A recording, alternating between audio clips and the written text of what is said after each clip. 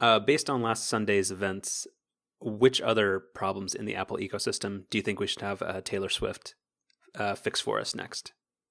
I personally would love if she fixed AirPlay. You ever notice that AirPlay just doesn't work? Whoa, hold on.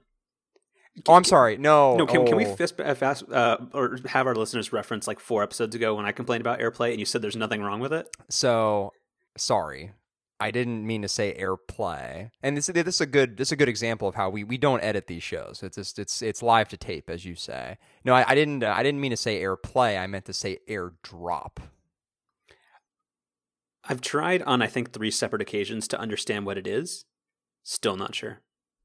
So I perfectly understand what it is, and I, until just maybe the last month, have never tried to use it. But within the last month, I've tried to use it kind of for 2 things. One was to transfer some files related to the podcast from my Mac Mini to my MacBook Pro.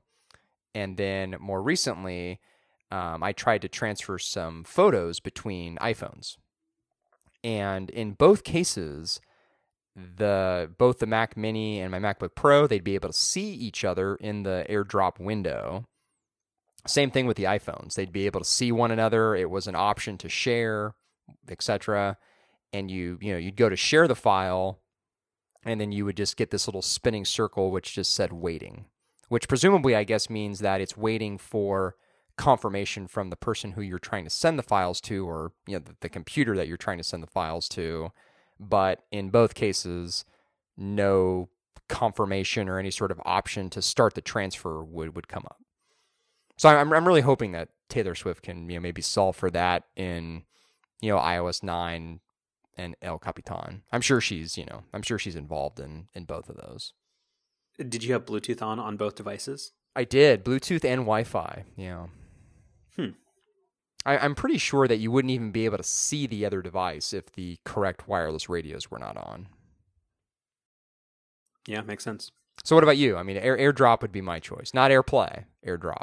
So I think I'd already suggested on the internet that I think she needs to perhaps address the unnecessary yearly release cycle that OS X has found itself in. That's pretty good. So yeah, but I mean, and as somebody else suggested, we can't have Taylor Swift solve all of our problems for us. We have to take some control of our own lives. Sure, yeah. So I guess we should explain what any of this means. By the time this comes out, Apple Music will have launched, and everybody will already know that. But I don't like how you take these little veiled shots at how long it takes me to post these. I don't appreciate that. But they're not veiled shots. That's pretty direct. Just direct insults. Okay, yeah, it's fair. Again, I show up an hour and a half a week, and you put all the hard labor in. That's true. Editing out the swears and the ums and the ahs. Well, that's all right. I'm collecting. I got a 70-30 split on all the cash. I'm like Apple in that way. 70% of $0 is $0, sir. So yeah, the last Sunday, Taylor Swift took to Tumblr to write. Is that really where it was? Oh, of course, because that's where the kids are at. And she did and I didn't see that many people making this inference or like connection, but it seemed like a very, very, like, remember in the old days of Steve Jobs where he would do like open letters and just post them on Apple's website whenever he wanted something to change? Yeah, I do. I remember he had that really famous one about why they didn't put Flash in iOS. That was really good. Yeah, so I think one of the first ones was called Thoughts on Music, which was when he was trying to coerce all the music labels into doing DRM-free music. And then, yeah, there was Thoughts on Flash, and then there was one other one. But it seemed very, very Thoughts on Music-ish. And it was called To Apple, Love Taylor, where she expressed her concern that during the kind of ridiculously long 3-month preview window that you get with Apple Music, that Apple had somehow struck licensing agreements where they were not going to pay any royalties whatsoever during that 3-month trial, which, as you'd assume during that 3-month period, hopefully, if it's successful, they would take a lot of the streaming market away from RDO and Spotify and the others, which means like money would just kind of like just vanish for a quarter of the year, which seemed really strange. And she made the point that she doesn't even care about it for herself because, I mean, she's an established artist on her 5th blockbuster, or whatever they call it in music, a highly successful album, but that this would be a much bigger deal to independent artists. And she said that's one of the key reasons why she was going to keep her very popular album 1989 off of Apple Music for the time being.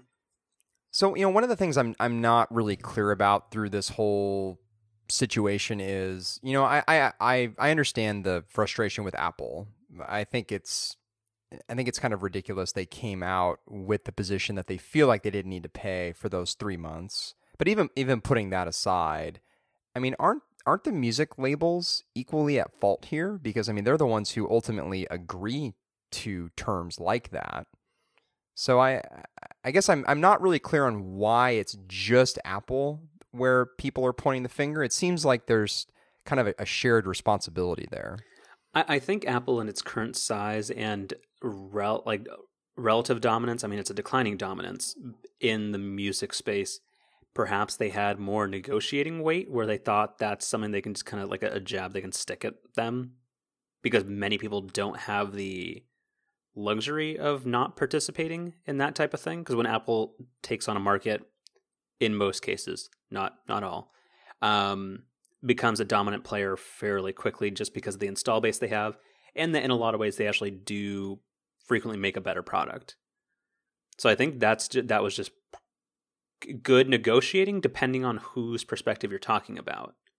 I mean, even so, if you're one of the big labels and you say no, I think it's completely wrong to forego payments for 3 months. Well, I think it's completely wrong that Apple has a 3-month preview window. Like, what's his name? Who used to be the CTO of Pandora? I think like Tom Conrad. He made the point. Correct. He made the point that most people are going to figure out whether they're going to stick around or you have a compelling product within like a day. 90 days is just ridiculous. And I think, and through all this, it came out that like Spotify and Rdio, they do they or do they not pay during that period where they have much more reasonable 1-month trials? I don't know offhand. I'm pretty sure that they do. But anyway, I just the idea of a 3-month trial on an app that's going to get basically forced onto everybody's iPhone with a new operating system release in a week is, I don't know, it just seems weird. And it just seemed like like Jason Snell on Upgrade, one of our favorite sister podcasts, made the point that it just seemed un-Apple, or not un-Apple-like, but just wrong and kind of weird and like petty for Apple to do. And again, Apple's not hurting for cash either. So I mean, particularly in the context, and we've talked about this on this show, even when talking about Apple Music, where, it does seem like, at least in their, public presentations, that Apple as a company does have a genuine appreciation for music, and they really do want to kind of partner with the industry. I mean, that really does, that is the public perception they convey. And that's what Taylor brought up in our article. Right. And so it just seems very, very opposite of that to try to come out with a position like this. I'm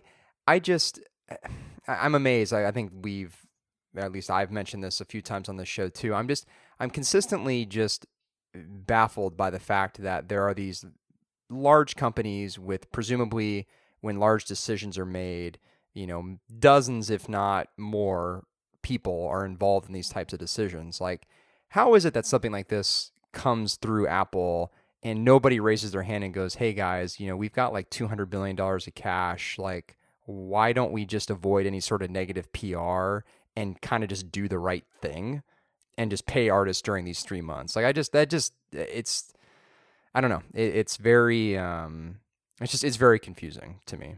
I agree, but also in that point, how does a company amass $200 billion in cash reserves that are mostly stored offshore in the first place? By being shrewd business people that try to eke out every penny wherever they can. So again, I think definitely they should be paying, but I think that's the counter argument to that. That's fair. No, that's fair. And I guess where my frustration is actually isn't that position where it's like, well, Apple's got a lot of money, so they should just pay. I mean, I think that is part of it, but I think the bigger part is the previous point I made about how, on one hand, Apple's trying to say, hey, we really do care about the music industry, but then on the other, they're saying, yeah, but we're not going to pay you for 3 months. That, to me, that just seems boneheaded. I think I texted you sometime this week, or maybe I put it in the Slack, where this whole thing just feels very like Uber-esque, where it's show title maybe. Where you know what I mean, right? Where it's like it's a company. It's very that, Joe Biden-ish. well, yeah, that too maybe. It just feels like you just you could kind of stop and just kind of shake your head and go, what are you guys thinking? Like, just do the right thing, pay the money. You know, it just. Well, but again, but where does that end? Why doesn't Apple bring all their offshore cash onshore since they're a primarily American company? Like, again, there's a lot of stuff that's like that. But I think for this one, for a company that seems to be so into the idea that they are creative types and love music, and they're designing this application service because they feel that nothing else is kind of connecting all the dots with the music experience. I think that's where this just strikes as just a really weird place to get super stingy with money and to basically tell the music industry to not get paid for the work for a quarter of the year. But again, like, so, and that to transition this a little bit, I think there was a couple, probably, were we doing this publicly in November? Probably, right? Of 2014? Yeah, I think so. Yeah. We were. There was a really good article in Business Week that was called, it was a cover story called Taylor Swift is the Music Industry that I think we talked about, and I think people should still read if they haven't. And I think that's more true than ever. Like, can you think of many other artists that can cause the world's largest company to like fold in less than 24 hours just by posting something to Tumblr? No. Like, I don't think Adele can do this. No. It's just insane. Yeah, and I actually do. I do respect, kind of the position that she's taking in a lot of ways. I think she's bringing awareness to an issue that I think it's a really good point of conversation. And yeah, I mean, good on her. I mean, it's good that it's not only, she's not only getting out there and just kind of speaking her mind, but I mean, she's actually making things happen. And wasn't it that people have said that, Eddie Q, when they announced this reversal on Sunday, that he actually like called a handful of artists, including her, right? I think that came out. Mm-hmm. And that's, yeah, I mean, that good for her. I mean, it's good to not only be in a position of power like she is, but also really, take advantage of that and really do, go out and genuinely make a difference. Yeah. If you had to take a guess, how many Twitter followers do you think Taylor Swift has? I honestly don't know, so I can take a guess here. I would say maybe 3 million. All right. Aim higher. Really? I actually don't know on Twitter like what a lot of followers is. I actually don't know like what 59,400,000. Oh wow.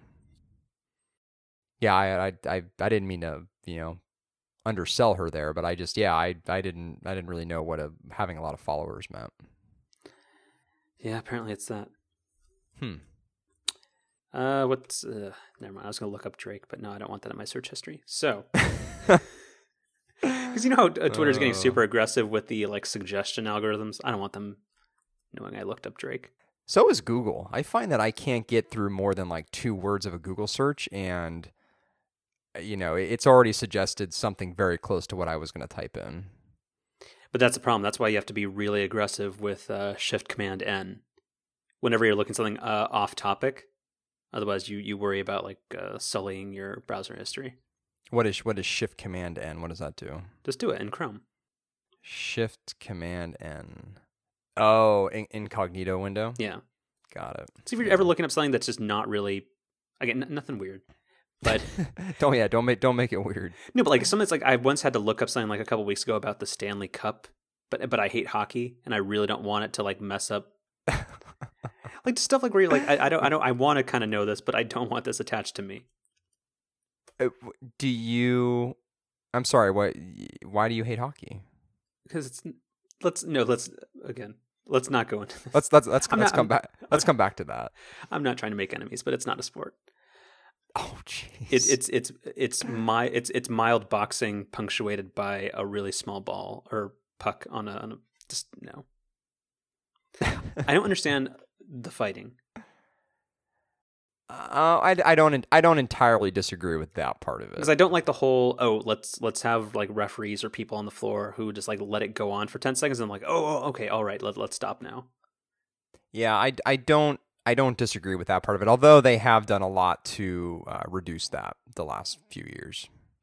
I think they have to do a lot to broaden its appeal. It's a pretty popular sport. Like I'd much rather watch soccer, and soccer is like watching paint dry. Yeah, see, I don't agree with that at all. Hockey to Wait, me is much more exciting than soccer. Can both end in a tie, or does hockey have to have a winner? I think hockey can end in ties. They both. Well, no, hockey actually doesn't end in ties anymore because hockey has shootouts now. For the last few seasons, they've eliminated the tie. Oh, so I like how they're fundamentally changing the sport to make it stink less. I mean, good on them. I don't like sports that end in ties. It's the number one thing by far and away that I dislike about soccer. That you can play a sport for, 90 plus minutes and basically end with the same result you started with. That doesn't make any sense to me. Do you know what doesn't end in ties? What's that? Baseball games where Buster Posey hits a grand slam. I know. That's his second this year, right? Second in like 5 games. Yeah, that's what I thought. I was at dinner when this happened tonight, and I had thought that I was like, oh yeah, like it seems like this just happened fairly recently, and yeah, no, it had. He's great. He's the best. Yep. I wonder, is he sad that he doesn't get a Buster hug of his own? Like he can't hug himself. But no, like when he does something awesome, he just gets a bunch of high fives while he returns to the dugout. But he doesn't get anything as satisfying as a Buster hug. I feel like he's the type of guy who's just happy to give them. He doesn't need anything in return. He probably is, though. You know what I mean? He gives great Christmas gifts, and then he's always getting the Barnes & Noble gift card. That's messed up. Are they still around? Is that still a thing? Of course they are. Barnes & Noble? It's just like Best Buy is always going to be a thing. Borders is the one that's not a thing. Yeah, I think there always has to be one of those. So Best Buy's the one. Yeah. Like I think it's going to be it's probably be at least 20 years before Best Buy goes away. There has to be one general purpose electronics thing because Costco and Target can't do it all, and the internet is not for everybody. You know what is actually a really good experience is when you shop on BestBuy.com and you do the in-store pickup, because usually you can pick an item up within an hour or so of ordering it online. And when you go into the store, everything's already been paid for. They don't try to sell you any of the like warranties or anything. You walk in, you show them your ID and credit card, and you're out within 2-3 minutes. Pretty good. Yeah, it's good. I went in and didn't do that. And I bought a Bluetooth keyboard and got offered a product replacement plan on it, and I was like, "Oh no!" Do you know how many? Do you know how many Dynex cables I have? Just please. When I left there after high school, I bought quite a few cables, to stock up. I had 2 big bins full of them. Between that and then just accumulating them over the years since that. And I just got rid of those maybe a couple of months ago. Because, it was literally just bins full of, like I had a bunch of composite cables, a bunch of component cables, a bunch of optical audio cables. Optical audio is not a thing anymore, right? Or not really? I think it kind of is, but yeah, not really. The Apple TV still has it, but that would just link directly into like a weird receiver, right? But don't most receivers now just kind of filter out the audio of HDMI anyway, and that becomes the switcher? Right. I think my receiver still has. I actually don't know if it has optical or not. Everything I have now is just HDMI, but yeah, so that those bins were just full of. I think there were some FireWire cables in there. Wait, did you get rid of FireWire? Yeah, I don't use FireWire for anything. Because my Drobo's networked. You got to keep at least one. Oh, I don't have any FireWire devices. like if you had, let's say the Ethernet port on your Drobo died, doesn't it have FireWire 800 to get your data out of it? No, the 5N literally has a place to plug in the power and an Ethernet port. Okay. That is it. Well, all right. I keep one cable of everything, like not like a parallel printer cable or anything like that, but like I've got every Apple adapter ever made, just in the off chance I ever need it. But no, I finally, I think like through the last move I made, I got rid of most of that weird analog video stuff. I like that the parallel printer cable is where you draw the line. No, I was trying to think of what's the most ridiculous cable you might, like a nerd might still keep, and that would be it. I think having like some serial cables would be pretty good. Like serial ATA cables. I think I still have a couple of those. That's the thing. No, I'm not thinking of no. Wait, no, not, those are still widely in use. No, you're right. It's second time I'm bringing up the wrong technology name. No, like the old ribbon cables. You know what I'm talking about? Before SATA. Oh, the parallel ATA ones. Parallel. Thank you. There we go. Rookie, got a hand in your badge. Yeah, I know.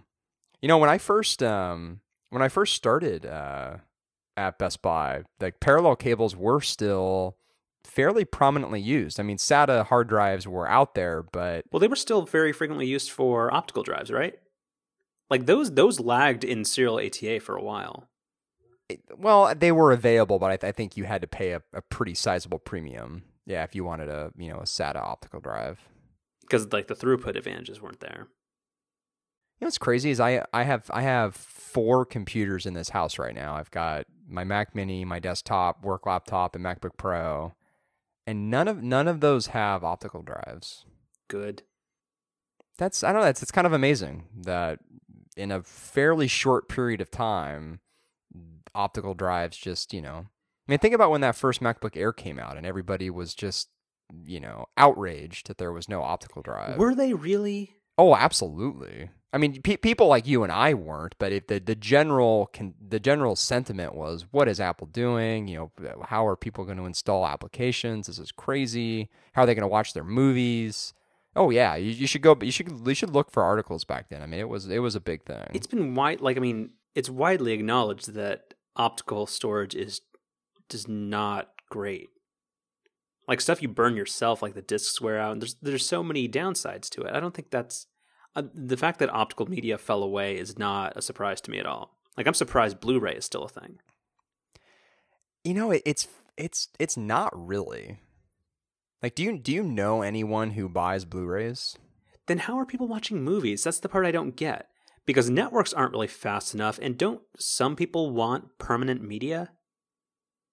Like, 'cause I can't believe everybody's doing everything through iTunes rentals or waiting for it to come on Netflix, and I don't think piracy is as rampant with that as... Like, how are people watching movies? Oh, and we have to get back to that for a different reason, but... I mean, I guess I don't know what the answer to that is, but I honestly can't think of a single friend or family member who regularly buys Blu-rays. I mean, occasionally, sure, but like as a regular, like, every week or two, this new movie's coming out, so I'm gonna buy it on disc. I don't know anybody who does that anymore. Yeah, but you're also a dirty millennial. So actually, I think the answer might be, I think a lot of people just wait for it to come on Netflix streaming. I think a lot of people are kind of content with not necessarily seeing a movie like right when it comes out from, the theaters and it becomes available in the home. I think a lot of people are content waiting, I don't know, a year to 3 years, whatever the range is for most movies to come out on Netflix, and just watch it then. But you don't think the impermanence of that bothers people? Because the thing is, when something's on Netflix, it's not there forever. Like, most of those are limited rights runs. Like, it's there for 3 months and then it's gone for like a year. No, I don't think that bothers people. I know for me, there are very few movies that like I feel like I just want to always have regular access to. And I think most people are that way. I think, people can kind of take it or leave it, whether they always want to have access to a particular film. So if it gets dropped off of Netflix one day, it's kind of a bummer, but it's not that big of a deal. Gotcha. So you don't think it's gonna be a big so you own The West Wing on Blu-ray or DVD, don't you? I don't. So what's gonna happen when they lose their streaming rights with NBC Universal or Comcast, whatever the parent company is now? I don't know. I mean, I've been through the first time I went through that series was on disc. But isn't that a show you love enough where you'd kind of want that? No, I don't think so. I mean, I guess like if years from now I had the urge to watch it through a third time and it wasn't available on Netflix, I would break down and just buy the Blu-ray set or whatever the equivalent is. Although I mean, Blu-ray's got to be the last major disc format, right? Like there's not gonna be a like 4K standard disc format, right? I think there probably will, just because one, for game consoles, as those get bigger, because I don't think digital distribution is going to be there yet, just because broadband across the United States isn't there yet. Yeah, maybe that's fair. Yeah. What's that going to be called? What do you mean? The successor to Blu-ray.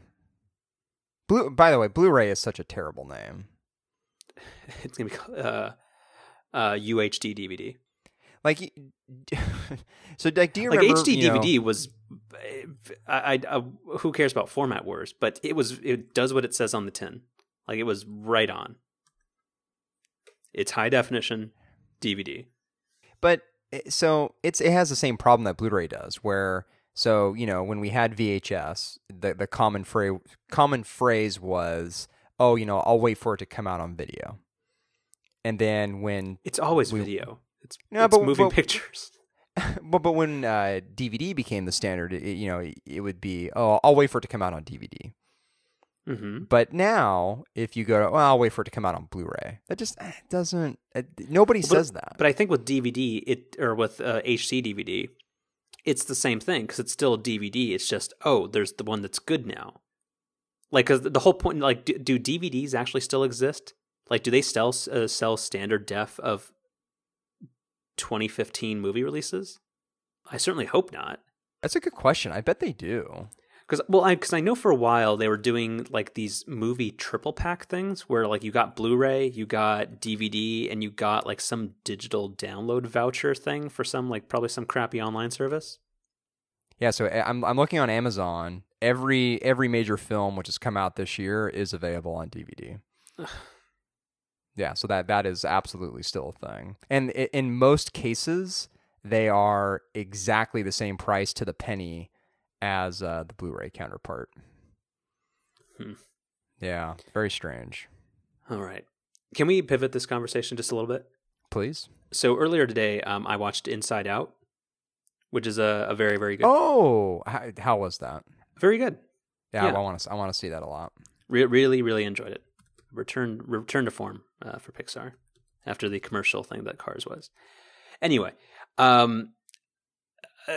somebody eventually has got to figure out how to make like same day release to home a possibility, because movie theaters are just the worst.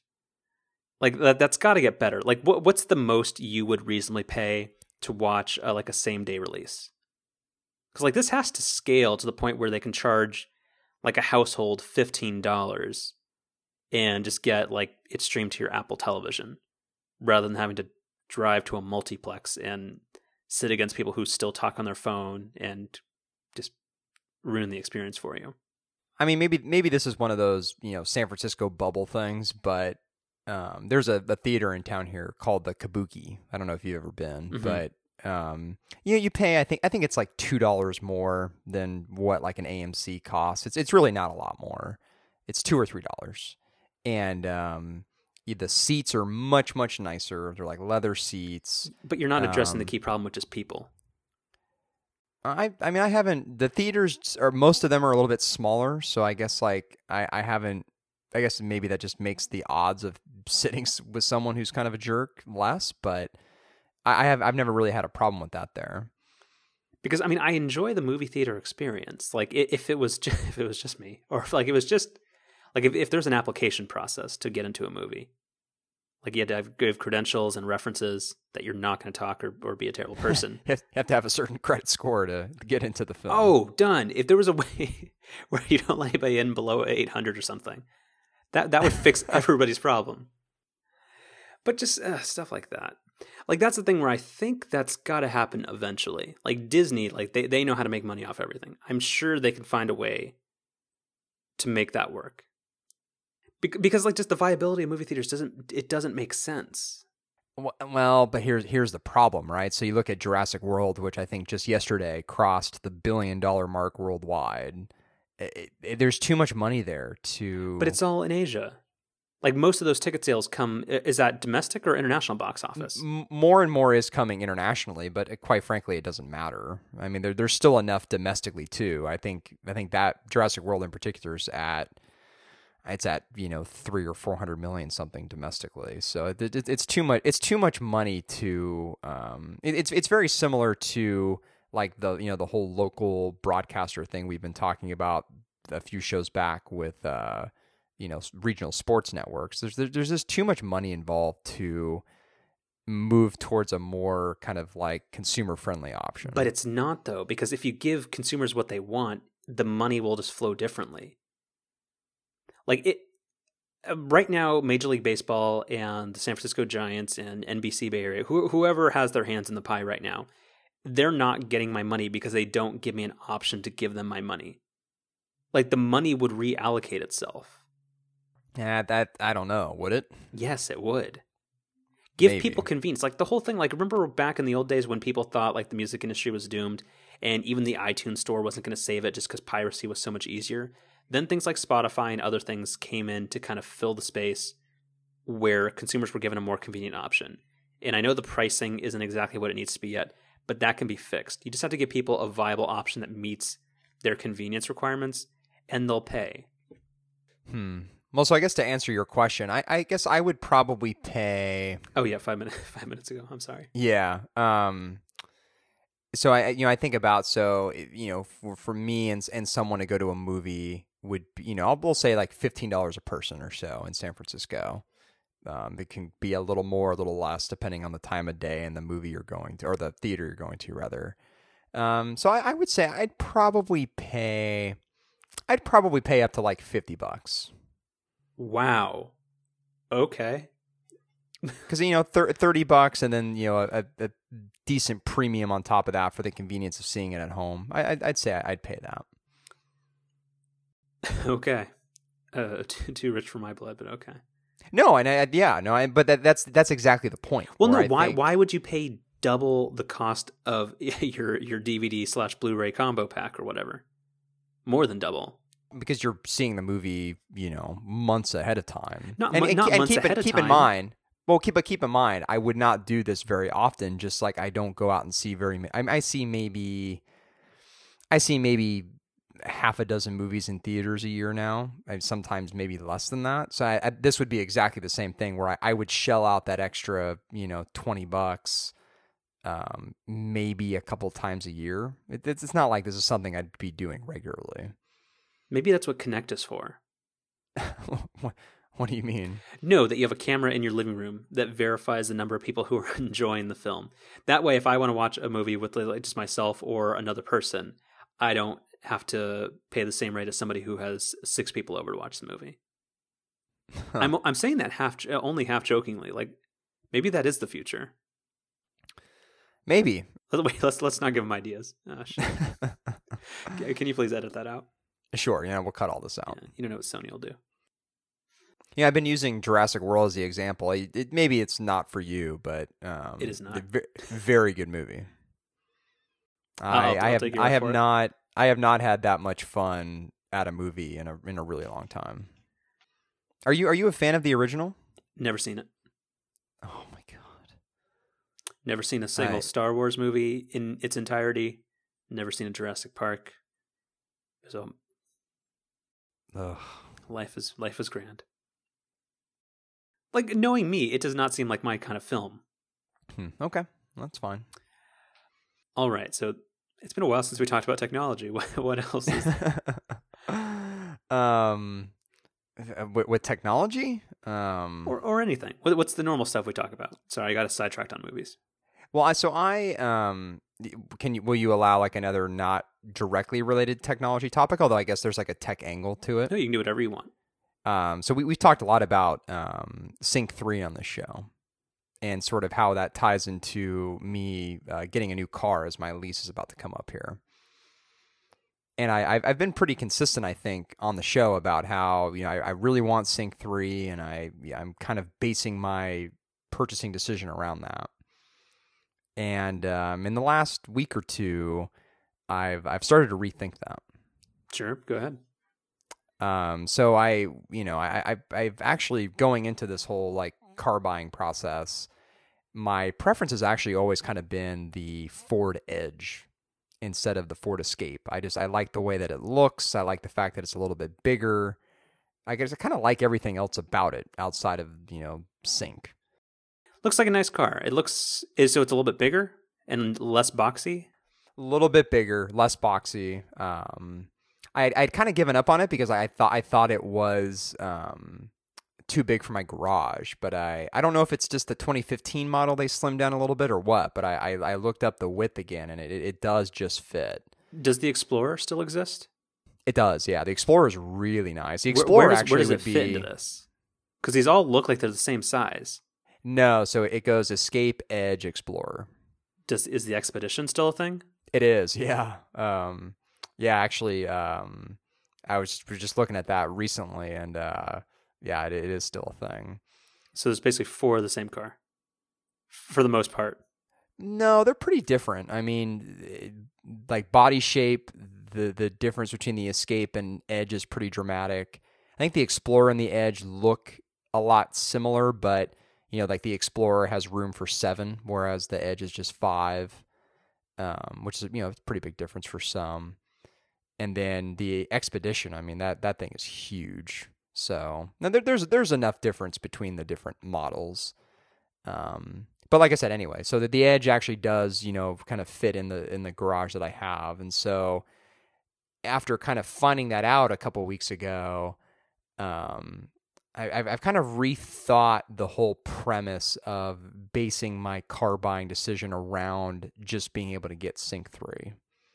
And we've had some back and forth this offline, and you kind of made the same point where it actually doesn't seem particularly smart to really kind of base your entire decision around that.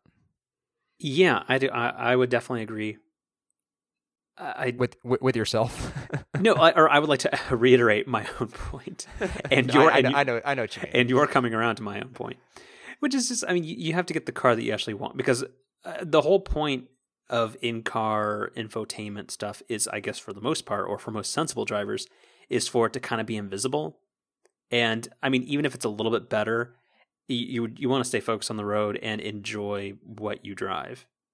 And I don't know, just slightly better of something that's probably going to be pretty mediocre no matter what. I would get what you actually like.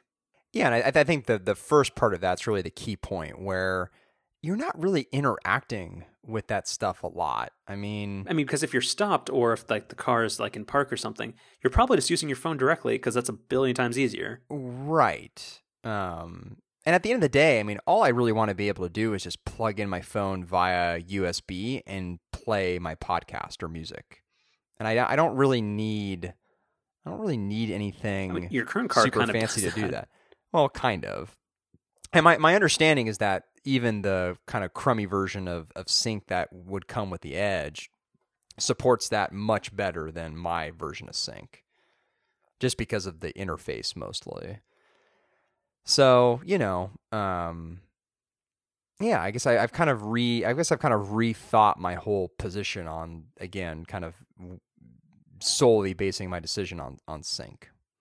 It seems like it would be a much smarter decision to get a car that I actually genuinely like, for all of the other reasons that are probably more important when buying a car. Well, good. So I'm probably this weekend gonna go check out the Edge, and we'll see what happens. And in the Edge, is gray still a front runner? I think so. Yeah. Cool. They do have an orange color, which I'm sure that you would push for, but What shade is it? it's kind of like a blood orange. Let's see what do they call it here? If we go to the getting to know Ford's website very well now, they call it bronze, and it's kind of like a kind of like a blood orange. That's the best way I could describe it. It looks nice on their website, but I actually saw one recently in person, and I didn't particularly care for it. Yeah, oranges are tricky. I had to talk myself out of that too, and it's just it's just tough to pull off. Yeah, there's another color available on the Edge, which is not available on the Escape, which is called Guard. It's kind of like this, kind of another shade of gray, but it almost has like a kind of a tint of green to it, which I kind of like. But yeah, we'll see. Cool. Well, but it's a very nice looking car, which kind of realizing that maybe that's more important than sync. Like maybe getting a car that I'm not, because I've never really been in love with the current version of the Escape. I think it looks okay, but I've never really thought it looked great. I'm sure I've told you that before. Sure. And just it seems like getting a car that you're not really crazy about the look of it, that doesn't seem like a very good idea. Yeah. Gotta love what you drive. Right. All right. What else we got? Kind of a slow week, as we say. I thought that I linked to this article, this Lifehacker article about determining whether or not you're eligible for a free upgrade of Windows 10 was pretty good. It's a very convoluted process. I don't get what the whole hubbub is about this, because does this matter to regular people? I think so. Like, it just sounds like it's a bunch of weird nerds trying to half scam Microsoft out of a license by like fake beta testing it. Because people who own Windows 8 or like is it even a Windows 7 computer? So yeah, if you have Windows 7, 8, or 8.1, you are eligible for a free upgrade. So I think that just solves it. Again, this is just a bunch of fussy nerds. Like when that article came out that said like if you're a Windows insider, you get free Windows 10, I was like, oh, this is gonna be a mess. And I don't know if that's Microsoft's fault or if that's the everybody who wrote about it and just kind of sucked people into this whole like Windows doesn't cost anything anymore. It's kind of a mess though. The whole Windows 10 thing with like the different versions and. Well, what different versions are there? It's not like a Windows Vista where there's Home Basic, Home Premium. No, Business. I think there is. Oh, please no. Yeah. Windows 10 versions. Yeah, there's Windows 10 Pro I see here on Newegg. Windows 10 here we go. Windows 10 will have 7 editions. So there's Windows 10 Home, Windows 10 Mobile. Well, that doesn't count. That doesn't really count. I'll grant you that.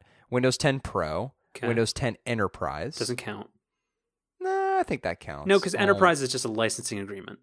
Oh my goodness! I have to I have to wait 7 more seconds for this ad to go away. Oh my god, this is terrible. What site is this? Is this Windows Digitaltrends.com. No, it's not Windows Super site. Windows 10 Education. No, these don't count. Windows 10 Mobile Enterprise. These don't count. No. Windows 10 IoT Core. I don't. That's I guess something like it's Internet of something Things. that could run on like a Raspberry Pi. Yeah. Yeah. So so there's 2 editions. Well, there's Pro and regular. Okay. Okay, because the enterprise licensing that doesn't count. Education, I mean, I think it's fine. I think Microsoft's learning, sort of. Slowly but surely, as you would say. Yeah. Their best product is still their keyboards and mice. Yeah, that's probably not entirely untrue. Yeah, they make great input devices for other things. Would you buy if Apple made a Surface, or if you could somehow run OS 10 on a Surface Pro 3? Would that interest you at all? assuming that I was able to run OS 10 at work, yes. Like if I could have a Mac being my like primary machine, yeah, I think that'd be pretty cool. Because as I've said that about even Surface, like I think if I had the option at work to replace my current laptop with a like Surface Pro, I'm actually not sure I'd be able to do that because of the processing power I need. But assuming it had that, like I would be, yeah, I'd be pretty interested in having something like that. Yeah.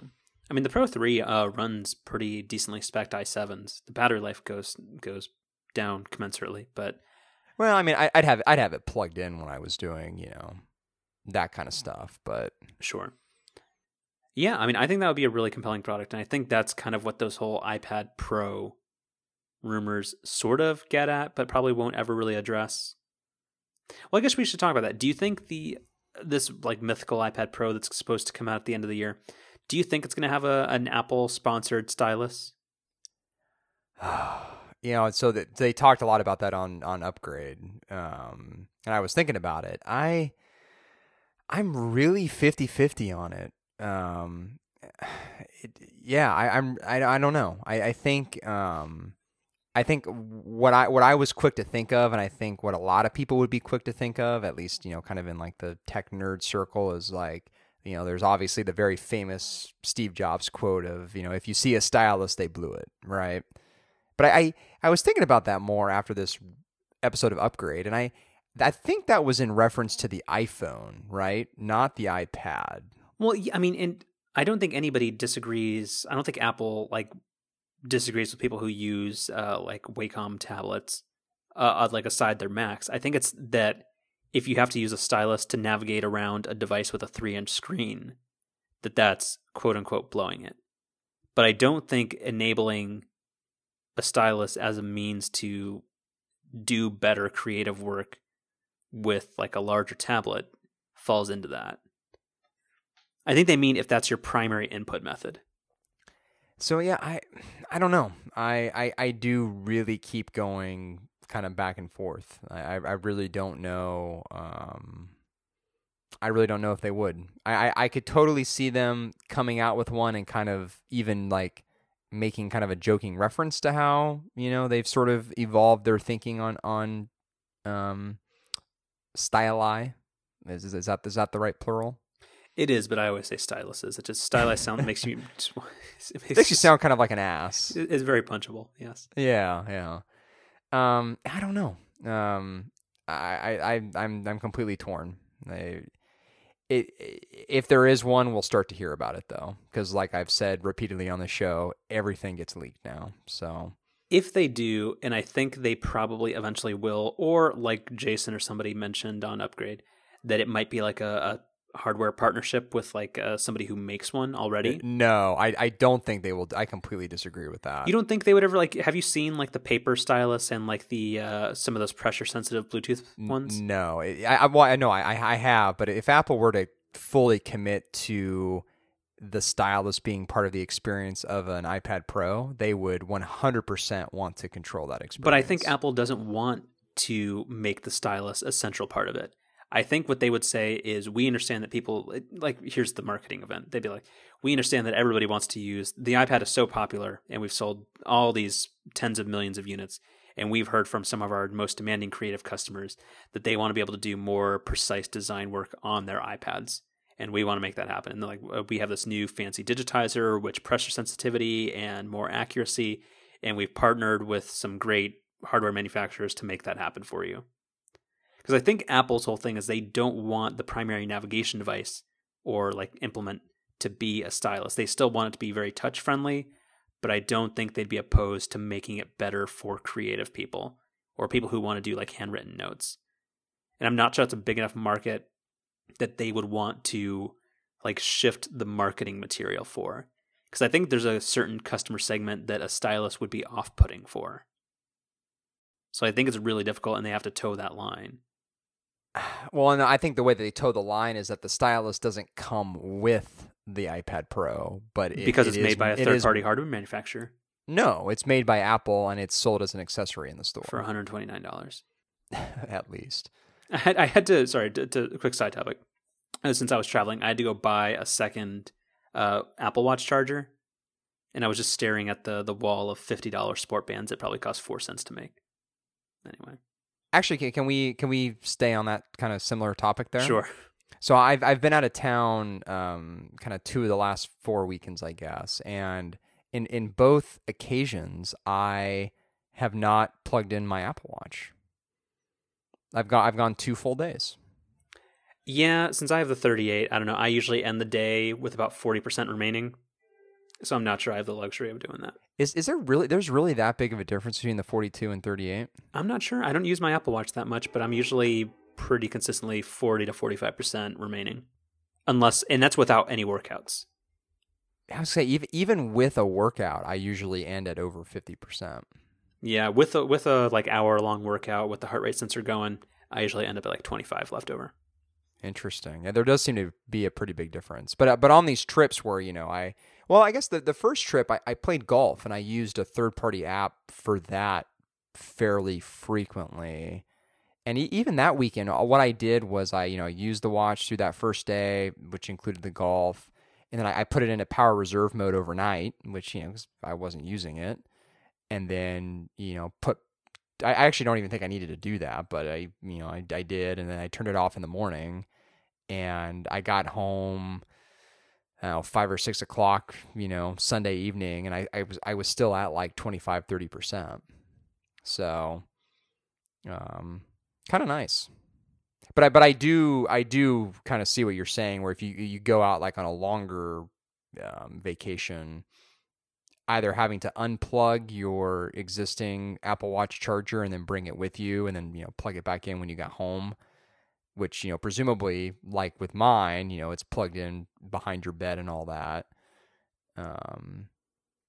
is kind of a pain. But then going out, and how much is a second charger? $40 if it's the one with the really long cable that it came with, or $30 for the one that's a 3-foot cable. But it does come with, it's the one that comes with the stainless steel model, not the cheap one they give you with the Sport. What's the difference? Some shiny metal on the bottom. And does that actually come with like the charger itself, or is that just the cable? What do you mean? Like, the actual little USB square thing you plug it into. No, it's just USB. So it's just the cable that you're buying? Yeah. Jeez. So that doesn't really help you. You'd still have to like have something to plug it into. So you'd still have to bring either your iPhone charger or, Well, no, you just bring one of those Photive power block thingies. No, okay. I've already made that my pick of the week in the past, right? No. Can you send me a link? Hold on. It'll be in the Slack. Photive desktop charger multi-port. Oh, nice. Yeah, this is nice. Yeah, so on my desk, I need to charge my Android phone, my iPad, my iPhone sometimes. It just gives you multiple high-powered USB ports in something that looks fairly nice, and eliminates kind of the whole, you have like 50 white blocks on your power strip that all don't let you use the port above it. It doesn't really come with the ports labeled that way, does it? No. Okay. Because I think that's just illustrated. On the picture on Amazon, it's a Samsung tab. Yeah, each so the 5 USB ports are labeled iPad, Samsung Tab, iPad, iPhone, and then I like how the last one was just Android. It could honestly say just Google shit. that Android. That's pretty good. I like that. There are other people that make them, but the Photive one looks very, very nice. Yeah, no, I think I'll pick up one of these. I like that. But it's great. It's great for traveling. Yeah. I for traveling too. I'm a really big fan of the kind of USB like battery packs. Those are tricky because you either I don't know. I'm just very bad at remembering to charge it once I use it. Right. Because I don't use it frequently enough where it kind of stays top of mind. There's kind of a routine, like when I'm going on a longer trip, kind of like, the night before, ideally like 2 nights before, I'll kind of like charge everything. So I kind of just, make my USB battery pack part of that, process. So backing up like 4 different topics ago, I think, wait, was iPad stylus the original topic, or was that also a tangent of something else? I mean, who really knows at this point? Oh, goodness. All right. And then the last bit, do you want to talk about the iOS 9 will like make room for software updates thing? Yeah, that seems kind of neat. Well, I like that. I think it's a great workaround for not giving people the amount of space they need on their devices. Because there's 2 different interpretations of this problem. Well, yeah. So let's go the high road first, the positive view, which is so you hear a lot about how people aren't able to upgrade to the latest version of iOS because they don't have enough space on their phone. Like that's been a very common problem that you hear about, and it's one of those issues that for me I find kind of particularly interesting because it's not just something I like hear about on the internet, but like I have no less than like 4 or 5 like close friends who this applies to, where either going from iOS 6 to 7 or 7 to 8, they weren't able to because they didn't have enough space on their phone. And I think that's a huge bummer, because I really do think that being on the latest version of iOS is really important for security, for usability, for lots of reasons. And anything that Apple can do to make that less of an issue, which, and we should give some context here. The story is that when you upgrade to iOS 9, there's going to be this option where if you don't have enough space on your phone, iOS can delete apps to the point where you do have enough space on your phone, and then automatically reinstall them once iOS 9's been installed. But so why don't you give the, I guess, more? You mean the low road? I think you phrased that very weirdly or strangely. I did. I do that fairly frequently. Positive spin and negative spin. Yeah. So I think it's a really cool feature, and I think it even applies. Like, I mean, I've got a 64 gig iPhone. I've got about 10 gigabytes free. I understand that if you're on vacation or something, that like you can amass like tons of videos and stuff, where even a 64 gig can get full. So I think it's actually a really cool feature, and it's a neat way to tackle a complicated problem. And it's going to work much in the same way that iCloud does, where it just downloads the app binaries, but it preserves all your data. So by doing this, you're not really losing anything. But I think it's a weird concession / workaround that's mainly due to the fact that Apple still sells the 5C, which only comes with 8 gigabytes of space, which when you include formatted capacity and the operating system, I think like only 4 point something is usable. And also the 5S that's still around for 16 gigs. And the iPhone 6 comes in 16, right? Yeah, I believe so. Like it's selling those units with 16 gigs of space, or even 8. I just think that's still kind of crazy.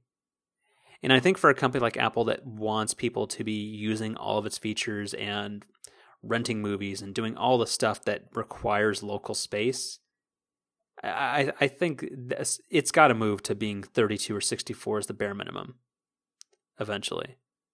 Because I don't think that's just the nerd in me talking. I think that's just what has to happen. Yeah, I agree. The fact that Apple is still selling 64 gigabyte iPhones just... You mean 16? I'm sorry, 16, yeah. For me, it's the 8 that kills me. 8 gigs in a 5C. Yeah. And in a 5C at full price still costs $450. Like, well, but that I mean, actually that goes to prove the point, which is the storage is not the significant cost in these phones. And I get when you're selling a bajillion phones every year that every kind of dollar, for that matter, every cent counts. But with all this money they're going to pay with royalties on music, it's got to come from people being forced up to 64 gig phones. Yeah, that's fair. I mean, and that is the thing. I mean, Apple does like kind of giving a good, better, like like the whole like marketing thing. Like you want to give somebody like an option that's kind of it's too low, one that's too high, and one that seems just right because it's suggestive selling or suggestive marketing. I mean, and that's what they're doing, because there's many people who, if a 32 gig model existed, would probably have bought that instead of a 64. And the people who thought, oh, the leap is too great and got a 16 are probably unhappy right now. Yeah. Anyway. All right. Do you have any happy news to close out on, or any fun topics? Happy news. We don't usually do that on this show. I think we do. Or you can edit this craftily and move all the sports stuff to the tail end. But that's probably hard. There really hasn't been much sports stuff this week. I think we talked about some Buster Hugs. I guess. All right, you got to think of something positive. I mean, something positive. I mean, everything in the Slack here is negative, so Not really. it's kind of hard to say here. Like the Apple Watch 2 rumors, that's negative. Or do you want to talk about a future sponsor? Sure. So, do you have any interest? So, what's your opinion of Fracture? Oh, I see. I saw your note about this. So this is one of those companies that sponsors literally every single podcast that we listen to. I'm going to do this right now. We're doing this live on the show. I have never gone to their website and actually seen what these look like. So I'm literally looking this up for the first time right now. I think they look cool. They're pricey enough where it's a tough impulse buy. Because I think it's like $15 or $20 for like something that's like a traditional like 4x6 or 5x7. But I'm thinking about it. So a 4x6, or I guess in their case it's like 4.8 by 6.4. Is that really what a standard 4x6 is? Well, no, it's exact, but this is class, man. No, yeah, not important. So that's $18. So if you want to get a handful of these, like you can get up to $100 by just getting 5. Like that's. Yeah, so they're not cheap, but they look great. So the 9x7 is like $40, and then the classic, which is what they say is their most popular. I like how everything is also in relation to the size of a Campbell's soup can. I think that's smart. Kind of interesting, yeah. So like a 10x14, which that's kind of a weird, or 11x14, I guess if you round up. That's $65. I mean, how can you tell what these look like though online? It's kind of hard to say, right? A lot of people have posted photos. I think Marco has shown a stupid Google voice. Sorry, the Google Now thing accidentally picked up. He's posted a couple of pictures of his fracture prints of the application icons that he's printed out, and they do look very, very nice. So I keep thinking about it. I'm certainly not going to buy one of those damn Casper mattresses. So, what would you, yeah, that's kind of weird. What would you? I mean, not to get like too personal, but like, what would you get a print of? I take a lot of photos. I've been wanting to put more of those on, like into tangible objects. So I've printed out a few of them, and we have some frames around the apartment that have some of those in them. And I think fractures would be kind of cool. Can we come back to the topic of taking photos and cameras maybe next week? Because I'm kind of getting the itch again. So yeah, schedule it. Because I'm terrible at keeping track of big topics.